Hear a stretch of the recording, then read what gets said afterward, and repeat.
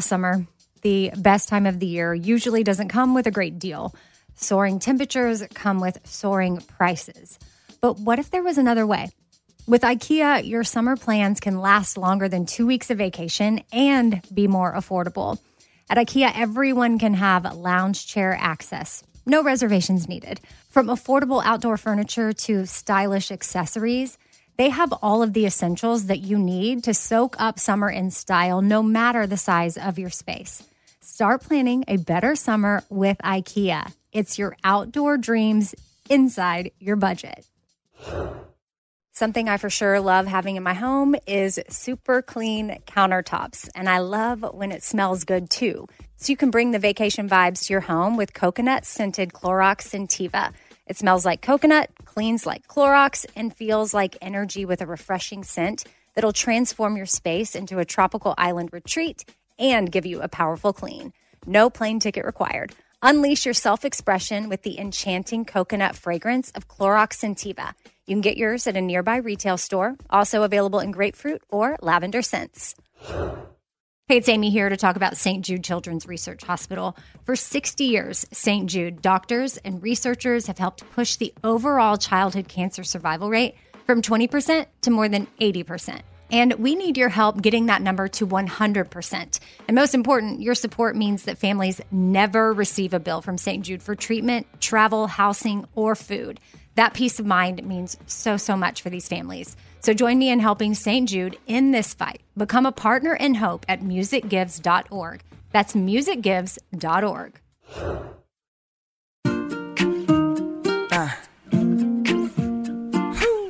Be kind, choose joy, laugh a lot. Be kind, choose joy, laugh a lot. Casserole things, little food for your soul things. Life ain't always pretty, but hey, it's pretty beautiful things. Laugh a little more things. Tighten up your core things. Said EK, you're kicking it with 4 things. With Amy Brown. Happy Thursday, 4 Things fam. Amy here. And my guest today is Pastor Matt Smallbone. Hi, Aim. How you doing? Matt is Australian. Go ahead and show them your accent. I don't know. Everyone always wants me to say g'day, and that's not a knife, and that whole thing. I get it. Get to have a lot of cliched conversations. Oh, for sure. I know. We're actually going to be talking about several things today, foster care being one of them, because that's something that you are extremely passionate about. I am as well, especially having adopted kids. Now, my kids were at an orphanage in another country, so they weren't foster children, but I know the need here and have worked with other organizations. But you're also going to teach us about the window of tolerance, which I'm very excited to learn more about. And then also you with your career, you're a pastor now, but you were a rock star, right? I mean, by some definitions, yeah. You have a family of musicians. Yeah. Your cousins are for King and Country, which they've been on the podcast, and you have another cousin. Is it their sister that also the big sister, sings? Rebecca St. James. Yes. Also, you played with Michael W. Smith. Yeah. Anyway, all I know is you're a pastor now. It feels like 3 lifetimes ago. So but it was a lot of fun. And you're a dad. And a husband. Yeah. But I mean, sometimes when I've heard you preaching before and just being your friend too, you know, you're kind of like, oh yeah, the rock star thing. Like you really wanted that. Yes, that's the hardest thing I ever worked for in my life. I mean, one time I remember we were playing the Ryman for the first time, which is for people who aren't from Nashville or from America. It's one of the rooms you want to play. It's Mother Church, yeah. Yeah, as a musician, like it feels like once you play there for the first time, you're really at the start of something that could be quite special. And I can just remember thinking, this does not feel like I thought it would. And sometimes strange things happen when you achieve your goals. You realize that the goal you've set maybe is actually a little bit small, and this actually isn't giving me the peace or the happiness that I thought this moment would bring. So, you know, one of the interesting things I've learned about is, and I try to teach this to my kids as well, is that life is seasonal. And honestly, one of the best things you can do for the world is learn to quit things properly.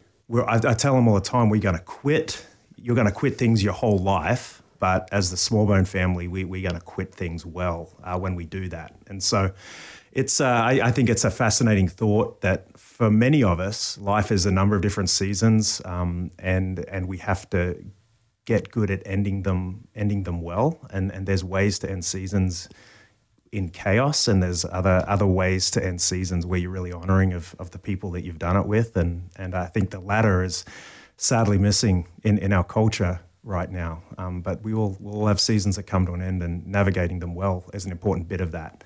And that was a lesson I learned when I realized music wasn't going to be my thing. Well, so did you end in chaos, or? I've ended some seasons. I think the temptation for people who are personality wide like me is to imagine that everything is evil and bad about the situation you want to get out of. But that is rarely true. So what people do is they write these like narratives of my boss is the worst, this job is the worst, and kind of create a bunch of narratives around the circumstances that you're in so that you can just feel good about moving on. I think the more mature way is to go, you know what? My greatest gift I can bring to the world is by fully being myself and operating in the giftings that I have. And I think a great gift you can give the world is to pursue that. But you don't need to blow up the old life. You should still be able to call your old boss and go out for lunch, I think, as a season changes. But it's a really hard thing for humans to do, just actually. Graciously going We'd rather onward. just blow it up and build a story about it just being a horrible place that last season. But what I've found the joy in is having had a number of great seasons in my life, and just being able to move on in a peaceful way is actually a really hard thing to do, but really worthwhile. Well, so now that you are a pastor, what's the most difficult thing for you? I mean, it's just the world's pretty complicated space to navigate. So my church is up in downtown Nashville. I was 32 when we played the Ryman, and I realized it was one of those moments where I go, yeah, everyone else on this stage is feeling this, and this is giving them all sorts of meaning. And I just realized this wasn't really what I was built for. This wasn't why I won a green card and ended up in America. And I was interested in what all of that was. And so I've been a pastor for about 10 years now. And some really crazy things happened with the pandemic. Like we've had a rough go of it in Nashville. Like the tornado ripped through our neighborhood of East Nashville. Then COVID hit, and even as a church leader, we couldn't gather for the longest times. And what happened was, what psychologists talk about the window of tolerance, it shrunk. Psychologists have this idea that there is like what they call a zone of arousal, in which a person is able to function most effectively. So when Amy Brown is at her best, they would just say, there's this zone, and you're living within your window of tolerance.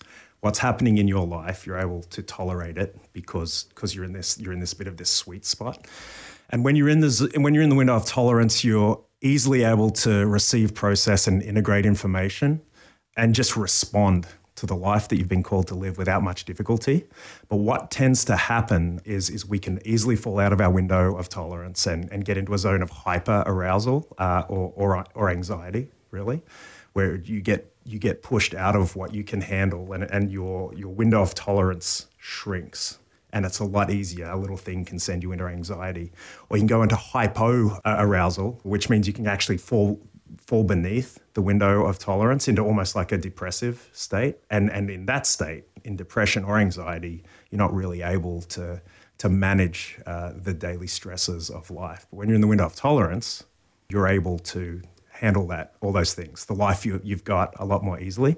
And so what happened with COVID and presidential elections and all the things that our culture has had to deal with over the last couple of years is that for most people, the window of tolerance has shrunk. And so, for example, in America, what this means is, whereas once upon a time, generalized anxiety disorder was like 11% of people. And this is like kind of low grade. This is sort of like the type of anxiety kind of keeps you awake at night. You struggle with sleeping a little bit. It's a generalized anxiety. The clue is in the name. But that was 11% of people pre-COVID. The last numbers I saw is that's raised to 41% of people. So 41% of our population is currently walking around like in a generalized anxious state. And that has caused all sorts of complexities when it comes to leading people. But it's also, when you look out, when you're in my position where you get to stand in front of the honor of standing in front of a room and talking to people about hope, you get to know, man, it's that whole side of the room is anxious right now. How can we help them with that? So that's what I see going on. And then, part of my job is just to respond to that. Oh, I just can't imagine sometimes, having to speak to a group of people with so many different thoughts, philosophies, theories. You're speaking to all these people and you're not going to meet everybody's need. Right. And so that would just be so hard. I mean, I get to talk into a microphone. I don't have to look at their faces, but I do get emails or DMs. But I know for you, talking about stuff has got to be hard from up there and people trying to, making sure you're not offending anybody in any way. Yeah, and that's honestly not entirely the goal. That used to be the goal, to try and avoid the emails. But I think when you're really helping people, when you believe in beautiful ideas, like there is truth, like there are right things and there's wrong things, sometimes you can't avoid getting the emails really at that point. And that's been part of the growing process for me, because I've definitely spent a lot of years as I'm a bit of a recovering people pleaser, actually. Like I would like to be loved by everyone. And I think when you really step into the kind of life that you're really called to, that tends to be unavoidable when you're really living your life fully in your giftings, trying to, doing your bit to make the world a better place. Not everyone's going to get it. Have you felt as though your window of tolerance is smaller? Yeah, at times. It usually plays out, honestly. I do well at work, usually. Like it would be my family that would feel that. Like it's less patience with my wife and my kids would normally be kind of how that plays out for me. Patience is one of the fruit of the spirits. Yes, it sure is. Galatians 5:22. It sure is. Are you familiar? I think I've heard of it. That's in the Bible? Yeah. That's a joke, listeners. That's a joke. Okay, so pastor jokes are worse than dad jokes. When you said patience, it popped in my head because also that's funny. That's my window of tolerance issue right now too, and with my kids. Right. I feel like for a lot of us, that's probably where it comes out at home. When we're around other people, we can try to hold it together as much as possible. Yeah, because you can't get fired at home. Really. Right. And you're most comfortable at home and you feel safest there to test some of the boundaries a little bit. But my kids have not really, I feel like hate's a strong word, but they have not been liking each other lately. Yeah. And they're adopted, but they're not biological. So there's a whole thing there. And they've only been, quote unquote, siblings for 5 years now. Right. And I feel like in the beginning... And they were orphanage mates before then. Yes. Right? They lived at the same place. He was in a toddler room area and she was out in the back. So there was different sections of the orphanage. So it's not like they hung out all the time. And then all of a sudden... They're wonderful kids, by the way. They are. I love them. This story is more about not me putting them on Front Street. I think a lot of siblings don't get along. Right. So this is actually not abnormal, but I had kind of come to my wits' end with it. And I sat them down at the kitchen table and I said, look, I'm done with this. And I wrote down the 9 Your face is so fierce. Right? fruit of the Spirit. And I was like, love, joy, peace, patience, kindness, goodness, gentleness, faithfulness, self-control. That's right. Did I get it? Okay. And I said, y'all are memorizing that. And if you don't, no Christmas. I just was over it. And we call that the Jesus juke in my line of work. Oh, you really? Just surprise them with the Jesus. So Stevenson, I didn't know if they were really hearing me. And what's so funny is you and I are sitting right now upstairs at my house in my podcast room. And I work out of here some nights. And Stashira will sit here and do her homework too. And Stashira and I were actually in here working. And then Stevenson popped in and then told me to hit record on the mic. And he sat down and recorded this whole little radio show, he called it, about kindness. And I want to play it for you now because I think it's just so cute. And I had Scuba Steve, who's our executive producer on the Bobby Bone Show, reached out to our voice guy for the show, Steve Sykes, and he created all this imaging so it sounds like a real radio show. And I want to play it for you because it's so cute. The Stevenson Radio Show. So today we're going to talk about kindness. We're going to talk about joy, love, peace, patience, kindness, self-control. We're going to practice all of that being kind. So we be kind to one another, act like each other, but you really don't. And that's what kindness is about. Goodbye. Peace out. The Stevenson Radio Show. What a legend. Right? It's so cute, but it's awesome because sometimes you don't think your kids are listening. Right. And then you realize, oh, wow, he really heard what I was saying. Right. Even though if you listen closely, he said, this is how you like people, but you really don't, because he doesn't really like his sister right now. And so I like that funny little dig. And my hope is that one day they'll grow up to love each other and see each other as family and siblings and be there for each other no matter what. But you mentioned your winter. And just, theologically, it is a fruit. So it'll grow and there are seasons of growth and not growth with fruit. So, yeah. Well, it's a lifetime journey. I cannot wait for that fruit to grow and start to taste good. This season will last 3 seconds for you. Yeah. That song, Don't Blink, Yeah. Yeah.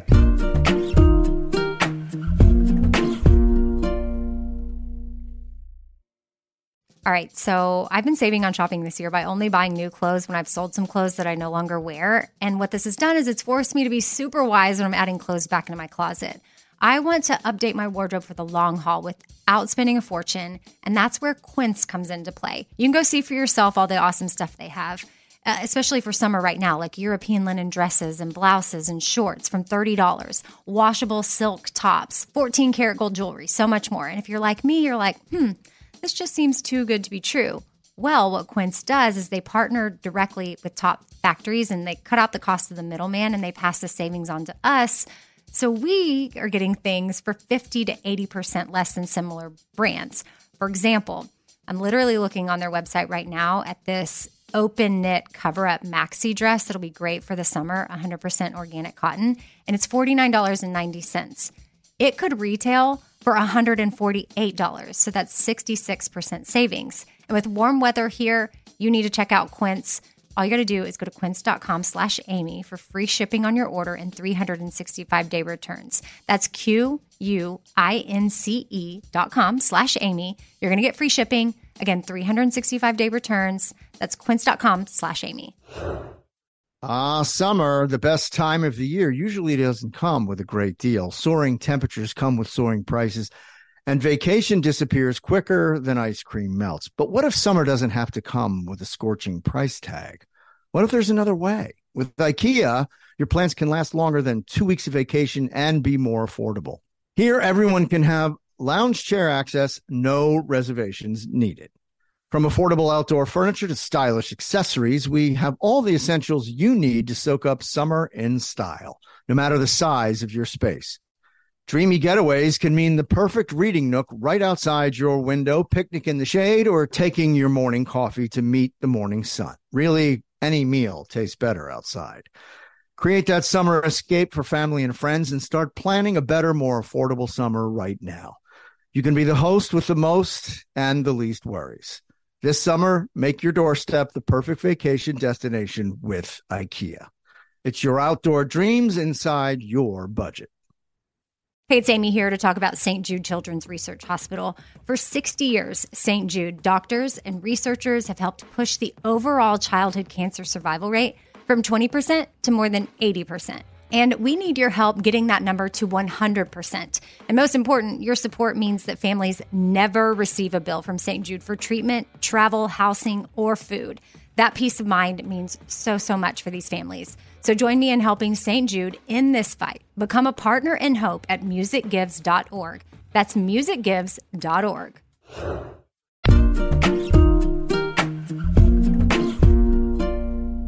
So you were talking about your window tolerance at home and how it's smaller, but how, when it comes out with your kids or your family or maybe even your wife, I can't imagine you being anything other than the demeanor that I know you as.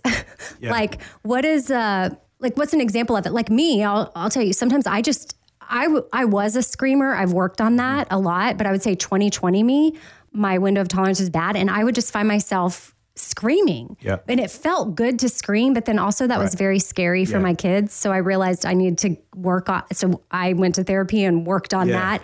And now I no longer scream, but I don't know. Do you have a thing? Well, as a man, I've had to be very careful with that. So I did my 2020 screaming in my car as I was driving around. Like, because there's something you've got to find ways. Like that's the pressure of parenting, isn't it? Like what we're dealing with our own lives and having to help shape what's the lives of our children as well. So you've got to find healthy ways. And I think if you're a yeller, one of the solutions is like finding right places to do that, because it might be actually what you need in that moment to not make things worse. But, the secret would be to find the right geographic location to do that. For me, I think I power up in different ways where I probably just, with my parenting, it's always like expecting the kids to be like 3 or 4 years more developmentally along than they really are. So I kind of find myself just expecting things of them that we haven't taught them, and it's just impossible for a kid of their age to actually pull them off. Most of the time, the things that frustrate me the most are really when my kids are mirroring me at my worst. And I think sometimes there's a bit of a self-loathing component to it where you're just going, yeah, I'm seeing exactly, there's a part of life where you end up with the life you deserve. Like the systems that you have in your life, like if you're a really stressed out person, if you're really just to map every hour of your week on a sheet of paper, you'd probably look at it and go, yeah, of course I'm stressed out because I'm not resting enough. So I always try and think through like, when I call it a Kairos moment, like when something happens and I kind of, something presses my button, I try and understand the emotion. Like I've had to try and understand what is the emotion I'm feeling, why am I feeling it? And then I just try and understand, like usually it's because with the kids that I'm feeling disrespected, and for some reason that's an important thing for me. But yeah, you and a lot of people, and what I've learned too with my kids is I've paused because I would think, oh, this is so disrespectful. And then when I really think of what's going on really with them, it has nothing to do with respect. They have a need that's not being met, or they have an emotion they don't know how to express. And if I throw the respect thing out the window, I can normally help them dig a little bit deeper to find out what's really going on. And I love that you said that, like you stop and evaluate what emotion you might be trying to process. Listen, and that's going to sound like real empty pasta talk. This has come about by being in therapy-like situations with groups of people. Like 7 years ago, I couldn't tell you what emotion I would be feeling. 7 years ago, I couldn't tell the difference between whether I was sad or lonely. And they're really different things that require different responses. It became clear to me that someone pointed out like that they didn't think I could tell the difference, because they said, what you said isn't really a sad thing, that's a lonely thing. And to me, I realized I'm colorblind. I'm physically colorblind, but I was also kind of emotion blind.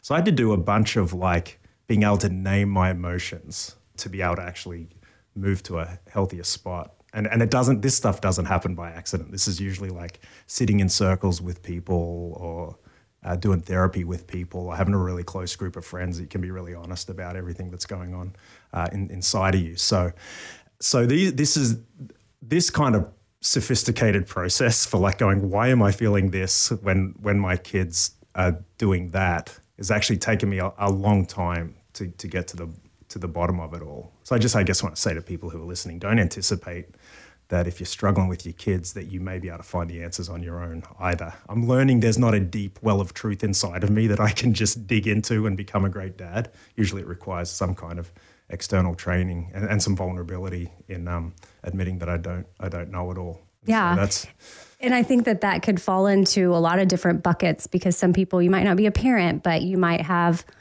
friendships or coworker situations or different things where there's different emotions happening. Well, you get triggered, and then what do you do? So part of being a responsible adult is figuring out what to do when you are triggered. And it turns out bearing your emotions isn't the answer. I just did that for years. How old are you? I'm 45. Okay, and you said you just started to really tap into this 7 years ago. Yeah.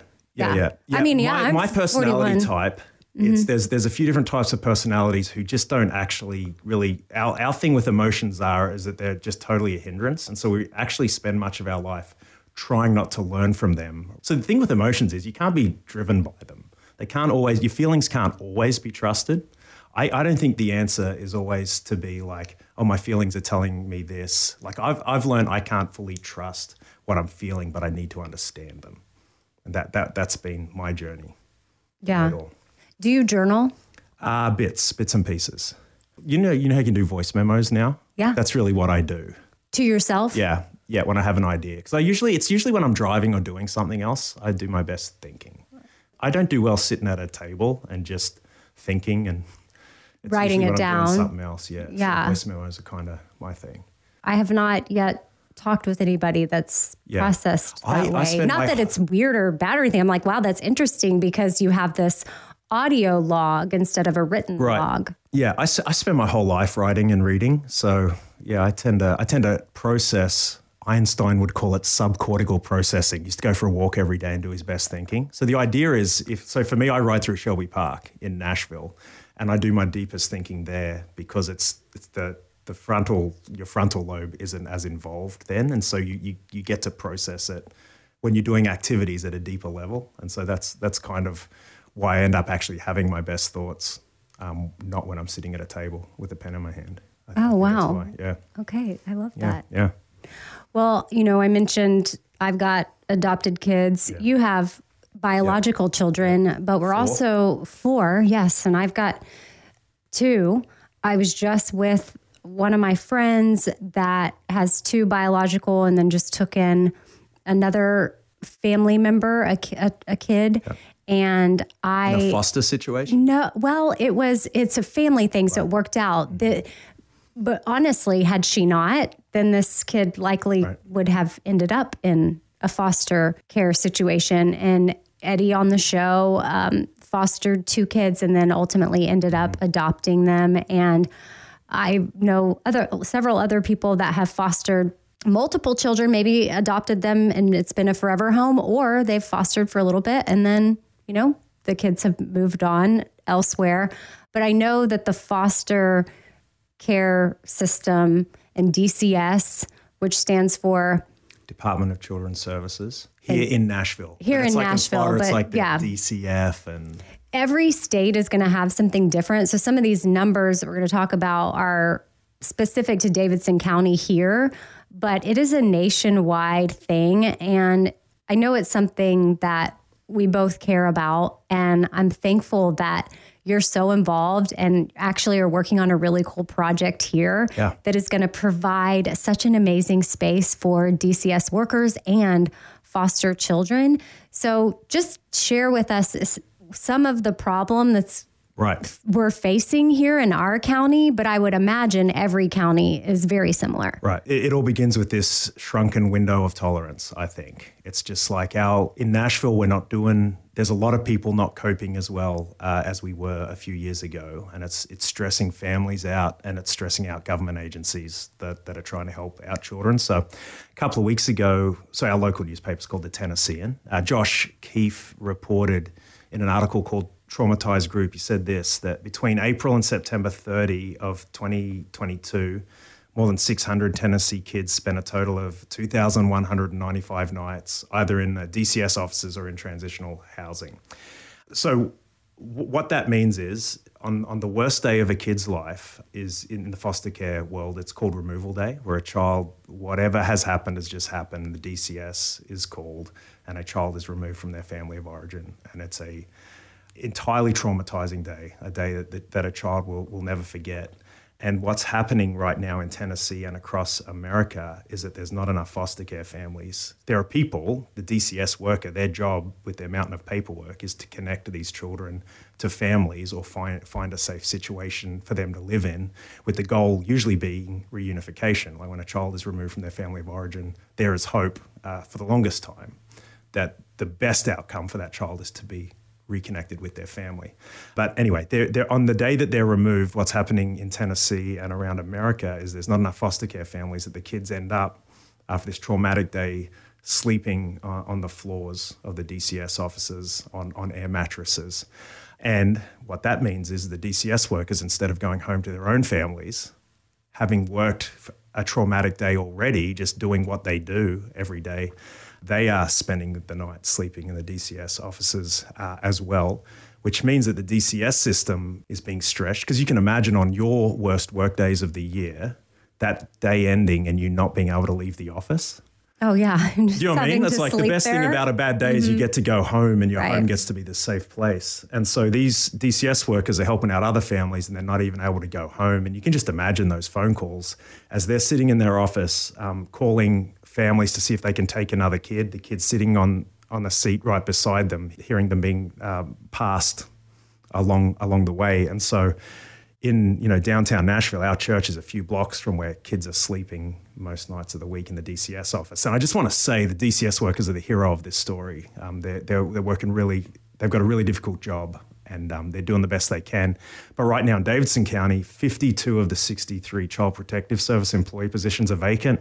45 out of the 50 foster care employees positions are vacant, and there's just not enough help. And people are burning out quickly doing this work. So my church is called Church of the City, and as the leader of that in our context, the question that keeps me awake at night is like, how do we stay true to our name? Like, what would a church that's really for the city? What do we do when we're presented with this reality just outside of us? So we did some research on it, and it turns out one thing that was really wanted in our county by the judge and everybody was for a safe house. They said what we would really love is a house that has a boy's bedroom, a girl's bedroom, a boy's bathroom, a girl's bathroom, and a room for a DCS worker to sleep in, and a volunteer base to play with these kids and help them with homework and all that on the worst day of their life. If we could send them there on the worst day of their life, rather than sending them to the DCS office to sleep, that is what we need right now. So as a church, we talked about it, and I'll tell you, like that's just something that resonates with everybody. And within a couple of weeks, we'd raised the money to buy a house. And we, by some miracle, we won it at auction just a few weeks ago here. And the plan is that we're going to gift that house to an organization called Isaiah 117, who actually know what they're doing with traumatized children. So what is Isaiah? Yeah, it's an organization that specializes in this. There are Isaiah 117 houses around the country. Isaiah117house.com, I believe, is the website. One of the things, as a church, you have the option to start, there's a problem in your city. You can start a bunch of programs to try and solve it, or you can resource the geniuses in your neighborhood and the people who actually know what they're doing. And so that is what we, sometimes we start our own things, sometimes we resource other organizations. And we felt like our church staff would be stretched beyond what we could actually handle in leading through this ourselves, like in actually doing the work, in organizing the house, and because we want this thing to last long term. So we decided that we would buy this house, raise the money for it, and we're giving it to Isaiah 117, and they'll hire the people to lead it. And our church and anyone in Nashville, you're welcome to join us when it's been built out. But we'll be there helping with homework, cooking dinners. We're going to have the whole basement is going to be set up with all the seasonal clothing that family would need. When on removal day, the first trip a kid usually does with their foster family is to go to Target or Walmart, and they go home with some plastic bags full of, with the clothes they'll need to get through the next week. And we just want to do what we can. Well, our kids are friends, and Stashira was talking about this house, and she said she wanted to volunteer to cook Haitian food for at one night at the house. And so, yes, home cooked meals, something like that is it's being in a home with a bedroom and feeling that it feels safer than on the floor of an office somewhere. And I did just confirm. Stashira would bring the ramen, wouldn't she? Well, that'd be her main thing? She specifically said Haitian. She's diversifying a little bit. I know. Well, Haitian is her favorite food, period. But in second place, ramen.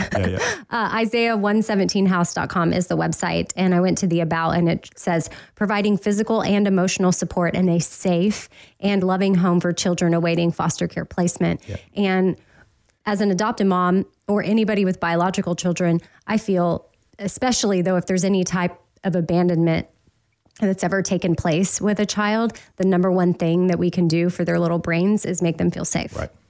Literally the number one thing. Yes. Love and safety. But that safety will help them feel the love. Yep. If they don't feel safe, well, they're not going to recognize that. And so I love that an Isaiah 117 house is coming to town, and y'all got it and secured it. And you mentioned auction, which I want you to share that story, because I think that is such a story of community and coming together and caring and hope, that when the world seems to be crashing down all around us, when you watch the news or get on social media, there's still really cool things happening.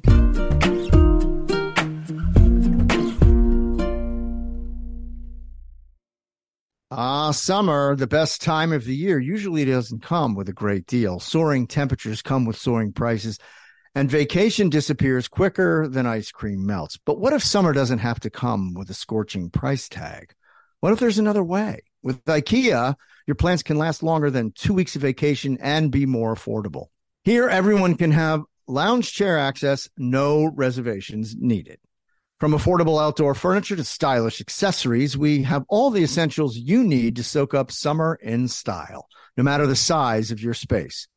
Dreamy getaways can mean the perfect reading nook right outside your window, picnic in the shade, or taking your morning coffee to meet the morning sun. Really, any meal tastes better outside.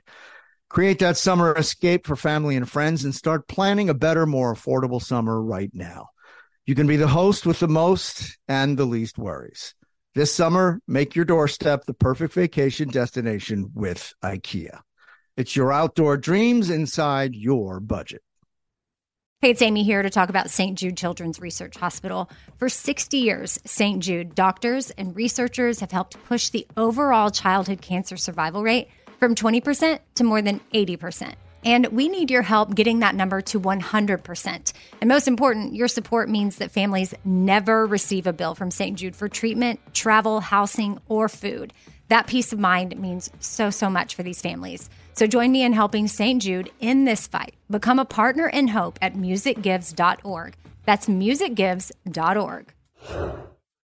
A friend was over for dinner the other day, and, we were just making conversation around the table, asking questions, and this friend said to my daughter, hey, what's something that makes your mom happy?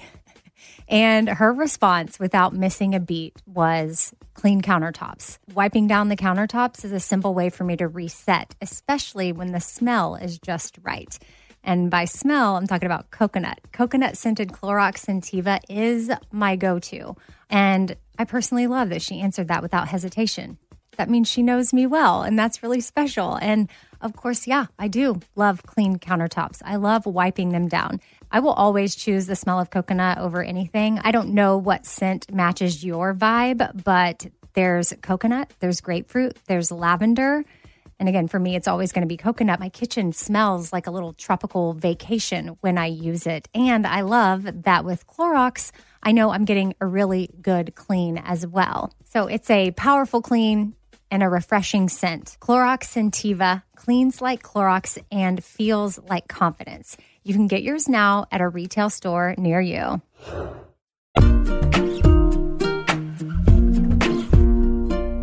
It's been difficult to buy houses. Anyone who lives in Nashville, we've just become really cool out of nowhere these last few years. Very expensive here. A bunch of Californians and New Yorkers moving here, paying cash, $100,000, $200,000 over on the prices at the houses that are listed at, and houses are worth twice what they were a couple of years ago. There's crazy stuff going on around here. So it's been really hard. It's been a really hard process to find the house, but we thought we'd found it. And there's a couple at our church who are leading this process, and we called the church to pray. We said we need a miracle because this house we ended up buying, it's a dump, but it has views of the city. And the one thing it needed to be was close to the courthouse. So on the removal day, the judge could just send the kids over to this house a couple of blocks away. So we're really excited about that.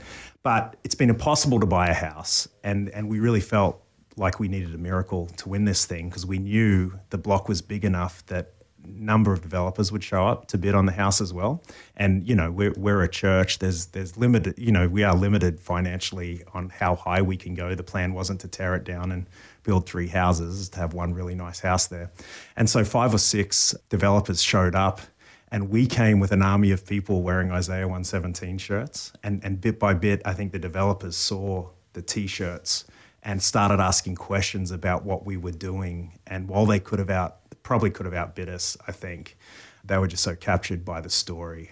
There's something deep inside of humans that want to look after children on the worst day of their lives. And I was just really thankful for the kindness that I saw in these developers. One of the guys was like, I'm literally building 8 units over the road. And he gave someone a business card and said, if you ever need help, I'll just send my guys over. So we kind of went from a competitor to how can I help you with this thing? I have goosebumps hearing that because it's so cool because they wanted that land, right. And they wanted it, to tear it down. You can see the Batman building from there. Yeah, no, it's that is prime real estate, and they stood down. And that's just so cool that y'all, the importance of the proximity, like you said, to the courthouse. There's a reason why y'all really wanted to be there, or Isaiah 117 wants to be there.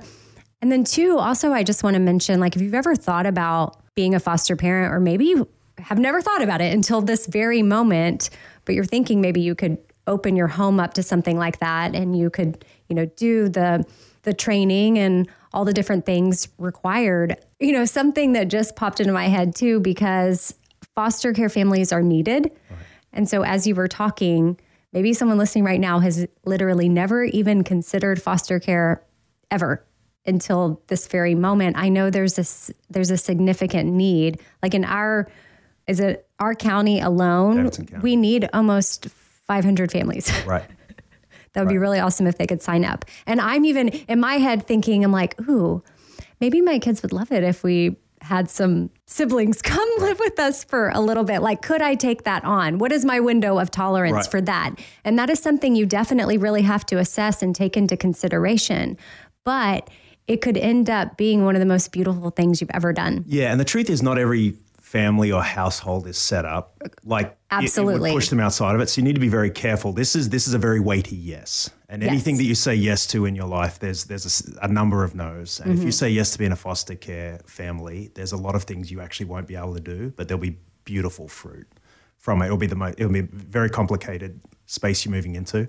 But what I'd recommend people do is, because some people are called to this, and the truth is, if with the number of churches in like our county, if every church just figured out got one family trained in foster care, it would actually solve the problem. The church itself, we can flip this issue, and we're trying to start a movement in the state where we flip this issue on its heads, so that it's not kids waiting for families, but it's families waiting for kids. And that's why I was so excited to jump on the podcast today and talk about foster care, because it is a solvable problem. The math does actually work out, even if one family per church gets educated. And so what that looks like is there's a number of different organizations where you can get your training to be approved as a foster care family. And it's usually like a 6 to 8 week process. And then, people check that your house is safe enough and that you're set up to actually do it, and you get trained on how to look after a kid in deep trauma. And so I will say this, while not every family, not every house is in the spot to be able to do this, for this actually be a responsible decision for you to make to take this on, there are lots of ways where people can help out as well. It's not to be made lightly, but if you don't, you can come and help us out at our house, and you can provide meals. Like literally, like if you were to show up with meals to a DCS office, there's probably people sleeping there that night. And if you just bring a hot meal, there's things you can do. You can provide clothing. You can start shopping for these kids on their removal day and donate them to organizations like Isaiah 117. So they're literally sitting in a beautiful room for kids to go on a shopping spree on the worst day of their life and just take clothes. There's lots of ways to help. And you also need to wrap around foster care families as well. So I would say to you, if you don't know what to do, but you know a family who is fostering children, make yourself useful to them. If you've got a heart for taking care of foster care kids, because it's a really difficult thing that a family says yes to. But if you can help lighten that load in any way with like offering that family one date night a week or dropping around one hot meal a week, that is something that all of us can do. And by offering a date night, it's like saying, hey, I'll come provide childcare, or I'll watch the kids for you. Or listen, here's what we've got to get better at. I think in our country, but probably around in the West, it's the same in Australia. We say things to people in crisis a lot like, hey, let me know how I can help.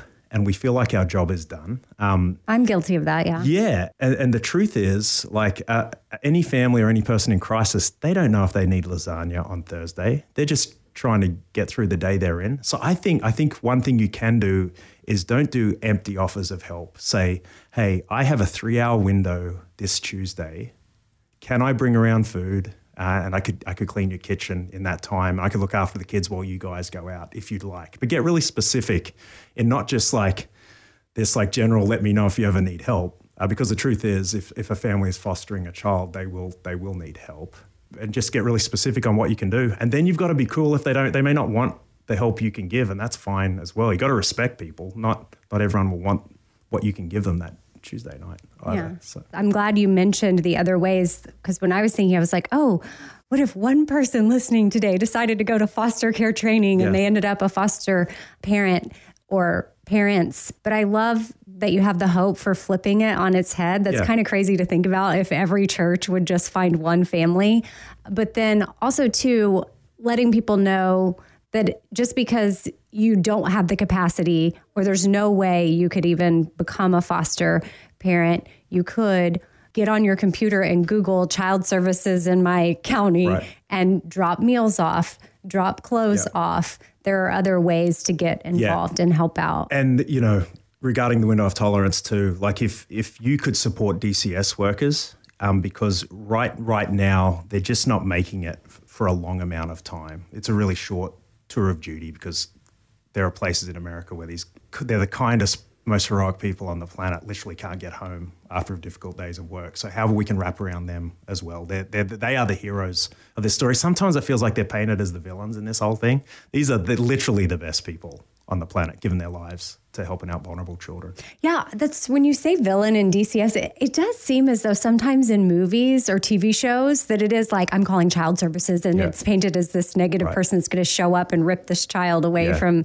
a situation. But they're walking towards tremendous complexity. And it's heroic what they do. Very.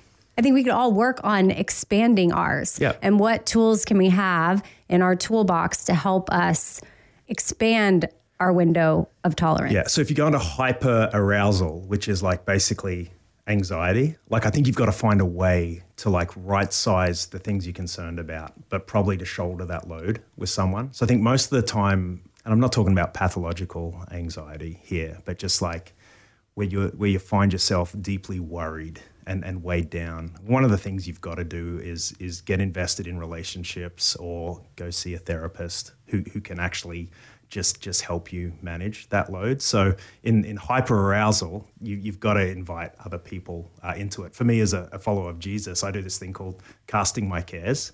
It's like this deep cut, like spiritual practice where you literally just like you write down your cares on sheets of paper. I put them on the table. This is my version of it. And just say, God, we've got a problem here. Like there's all these things I've got going on and I need your help with this. So casting your cares is one. I don't know if this song is from my childhood but it's, did you sing this in Australia? Cast your burdens unto Jesus. You know, Amy, one of my favorite things about you is your willingness to sing into a microphone, even though you maybe haven't earned that right.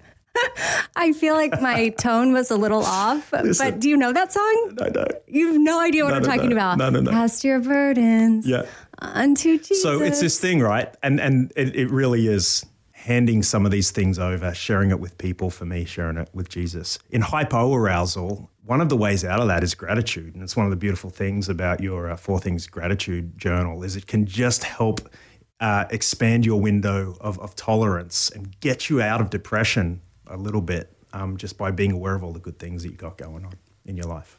Well, let's end with 4 Things Gratitude then. Ooh. That means you're going to share 4 things you're currently thankful for. Okay. First of all, I'm very grateful for the Hallmark movie you just made. Oh my gosh. What was that called? It wasn't Hallmark. It was HBO Max. Oh, did we get sued for that? Do you get sued for that? No. HBO Max. But Hallmark did coin the Christmas movie. It's almost like every cheesy Christmas movie, which I don't feel like the one I was in was cheesy. Obviously a deeper level of art. Obviously deeper. But it's those feel-good Christmassy movies. Hallmark started that whole thing. Right. And then... It's like how the British call every vacuum cleaner a Hoover. Oh, they do? That's the brand name. Oh, gotcha. Okay. Yeah. Or like cotton swabs, we say Q-tip. Yeah, exactly. But it's a cotton swab. Yeah. And Kleenex. It's not a Kleenex, it's a tissue. Well, let me just say your Hallmark-esque movie on that you're HBO part Max. of, I think it was cool. Because, like, you know, you're one of the cool mums in our kind of kids group. You know, you always have great snacks here and stuff like that. Snack game is strong at the Browns house. So it was fun for my kids who, you know, they're getting into this highly unimpressed teenage kind of zone as well. And one of my kids was like, man, Miss Amy's carrying this movie. So that was good. So we sat together. The gift of it was that we all sat together and watched a movie together, which is so hard for us. What was so funny is on Thanksgiving Day, you called me and you said, is it okay if we watch the movie without you? Because I didn't know if we'd like have a watch party. Because remember, but I was in Texas. But we backed you into a corner about 6 months ago and said, we've got to watch this together. When Right. we heard you were doing it. We're like, hey, we're going to do this together. You need to invite us to this. And then, then they released it on Thanksgiving. Yes, and we were out of town, but Yeah. I appreciate you being considerate of that. I love having a friend who's an actress. So that's good. I'm grateful for that. I don't know that my bathroom scene qualifies me as an actress. It's a bit creepy that you're listening in on that call.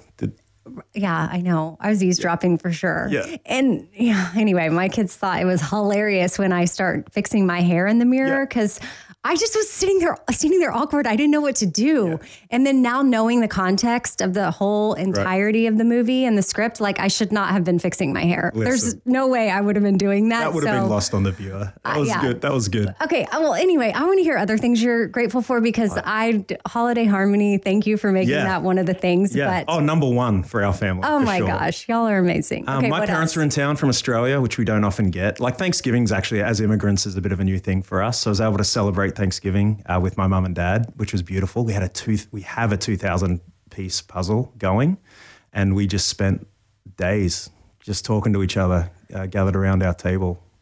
Doing Did you finish it? No. That's very hard. We might need your help on that. Have I ever given you our 4 things puzzle? No. Okay, well, it's 504 pieces. Oh, that's great. 2,000 is a lot. Okay, before you leave, I'm giving you the puzzle. I'm grateful for that. Okay. All right. The third thing. I really love our church. We're in a wonderful season of hopeful, optimistic people who'll drop everything to try and raise the money to buy a house for kids who need it. And I'm having the time of my life in my work. And if you ever would have told me that I would have loved being a pastor more than being a bass player, I would have gone, that might be what God has me to do. I can't see a pathway to that being a more fun life. And it's just been amazing. So I actually love what I get to do, going to work every day. And I love living in Nashville as well. Like I'm just really grateful for the life that we have. I realized I was becoming a cranky old man a few years ago. And so I set myself a goal to become like the most joyful old man people had ever met. And because I felt like I just had to do a bit of a pretty serious course correct because I was just becoming ornery. And, 80-year-olds are either the best humans or the worst humans. Like we either become really great despite what life has thrown at us, or we end up being a bit cranky. There's not a lot of 80-year-olds in the middle, And I felt myself being pulled towards the cranky side of things. So I'm sure there's multiple things you've done to flip that. Yeah. But is there one that stands out that's not as obvious to make you a more joyful I try to compare my life to other people less. Comparison was what was killing me. So I'm off social media. I need to be on social media to do my job well and understand the world and the culture I'm living in, but I spend a lot less time on social media, and also put on my bio line my goal of being a joyful old person, and that makes it really hard to be all grumpy and dystopian in the things that I engage with online. So getting the online stuff under control has would probably, if I was to say the life hack of the whole thing, is just spending less time. Honestly, being jealous of other people's lives that seem way cooler than mine. Some people listening right now might be like, oh, shoot, I find myself in that cycle. And what kind of boundaries do you have with social media? What would be your advice to someone? Lots. I grayscale my phone. So there's a triple click on the app on iPhones where you can take the color out of it. And it's a less amazing experience. I have to be able to turn it back on for maps because it's hard to do maps in grayscale. If you grayscale your phone, you don't get the dopamine hit from it. But really for me is I have removed Instagram and Facebook and email from what I can see. Like it's not on my home screen. I actually have to swipe down and type it in. And it's just making things less accessible. I've experimented with removing email from my phone because I think that's actually the easiest thing for me to be addicted to, like just to check in on what's going on at work at any time. I also take a Sabbath. I've had to learn. I was having panic attacks early on in being a pastor because like standing in front of people and talking about Jesus it's a really hard thing to do every week to come up with what you're going to say and what you say matters and all that. So I was having panic attacks and I started taking a Sabbath, which is like you don't work for a day a week. And I think that's kind of how humans are designed to operate the best. So I take full 24 hours away. It takes a tremendous amount of faith not to work. You feel like you're falling behind everybody else. But Well, and you work on Sundays. So what day do you choose your Sabbath? Yeah, Friday. Yeah. So I put, and what I've had to do is put my computer in my bag and hide it behind my jackets in my closet because it was so automatic for me to work 7 days a week. And because I was serving God, I could kind of give myself a whole pass on that. So I've actually hide my computer and take 24 hours off work. So Friday, it is no work. Yeah, from Thursday night. Yeah, and I have a great day. Like I'm in the social volleyball team called Volley Parton, and we won this year. But it starts with that, and Volley Parton. It's all rest and rest and worship kind of stuff. Y'all are funny. Yeah. Well, Matt, thank you so much for coming by. And I know you are on social, but you have boundaries with it. And your Instagram handle is at matt.smallbone. Because I got put in Instagram jail for some reason. Yeah, you were at Matt Smallbone. Yeah. But then Gone. something happened. Yeah. And then you had to go I was accused of impersonating someone. But you weren't. Probably Bobby Bones. Bobby, if you did that. Okay, well, thank you. You're awesome. And let's all work on not being grumpy old people. Yeah. And for me personally, my main takeaways are going to be that I don't want to be a grumpy old person either. Right. So I'm going to try to focus more on less of the grumpiness, more of the joy and comparison. I love that you shared that. Stop comparing to other people. I really have tried to work on that, but it is hard when you're on social media to not, get wrapped up in that. We're also going to try to serve foster care people in our communities, whatever that may look like. We're going to try to increase our window of tolerance. Yeah. And then also I was reminded, to try to take a Sabbath. Yeah.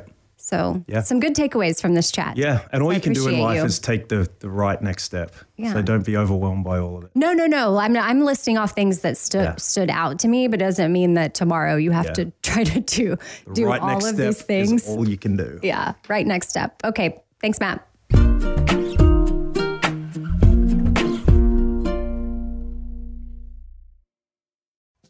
Summer, the best time of the year, usually doesn't come with a great deal. Soaring temperatures come with soaring prices. But what if there was another way? With IKEA, your summer plans can last longer than 2 weeks of vacation and be more affordable. At IKEA, everyone can have lounge chair access. No reservations needed. From affordable outdoor furniture to stylish accessories, they have all of the essentials that you need to soak up summer in style, no matter the size of your space. Start planning a better summer with IKEA. It's your outdoor dreams inside your budget. Hey, it's Amy here to talk about St. Jude Children's Research Hospital. For 60 years, St. Jude doctors and researchers have helped push the overall childhood cancer survival rate from 20% to more than 80%. And we need your help getting that number to 100%. And most important, your support means that families never receive a bill from St. Jude for treatment, travel, housing, or food. That peace of mind means so much for these families. So join me in helping St. Jude in this fight. Become a partner in hope at musicgives.org. That's musicgives.org. All right, this show is sponsored by BetterHelp. It's a simple truth that no matter who you are, mental health challenges can affect you, and how you manage them can really make all the difference. That's why everyone should have access to mental health support that meets them where they are and helps them get through things. Now, BetterHelp provides online therapy on your schedule. It's flexible, simple to use, and more affordable than in-person therapy. Connect with a licensed therapist selected just for you. Learn more at BetterHelp.com. That's BetterHelp.com. BetterHelp.com.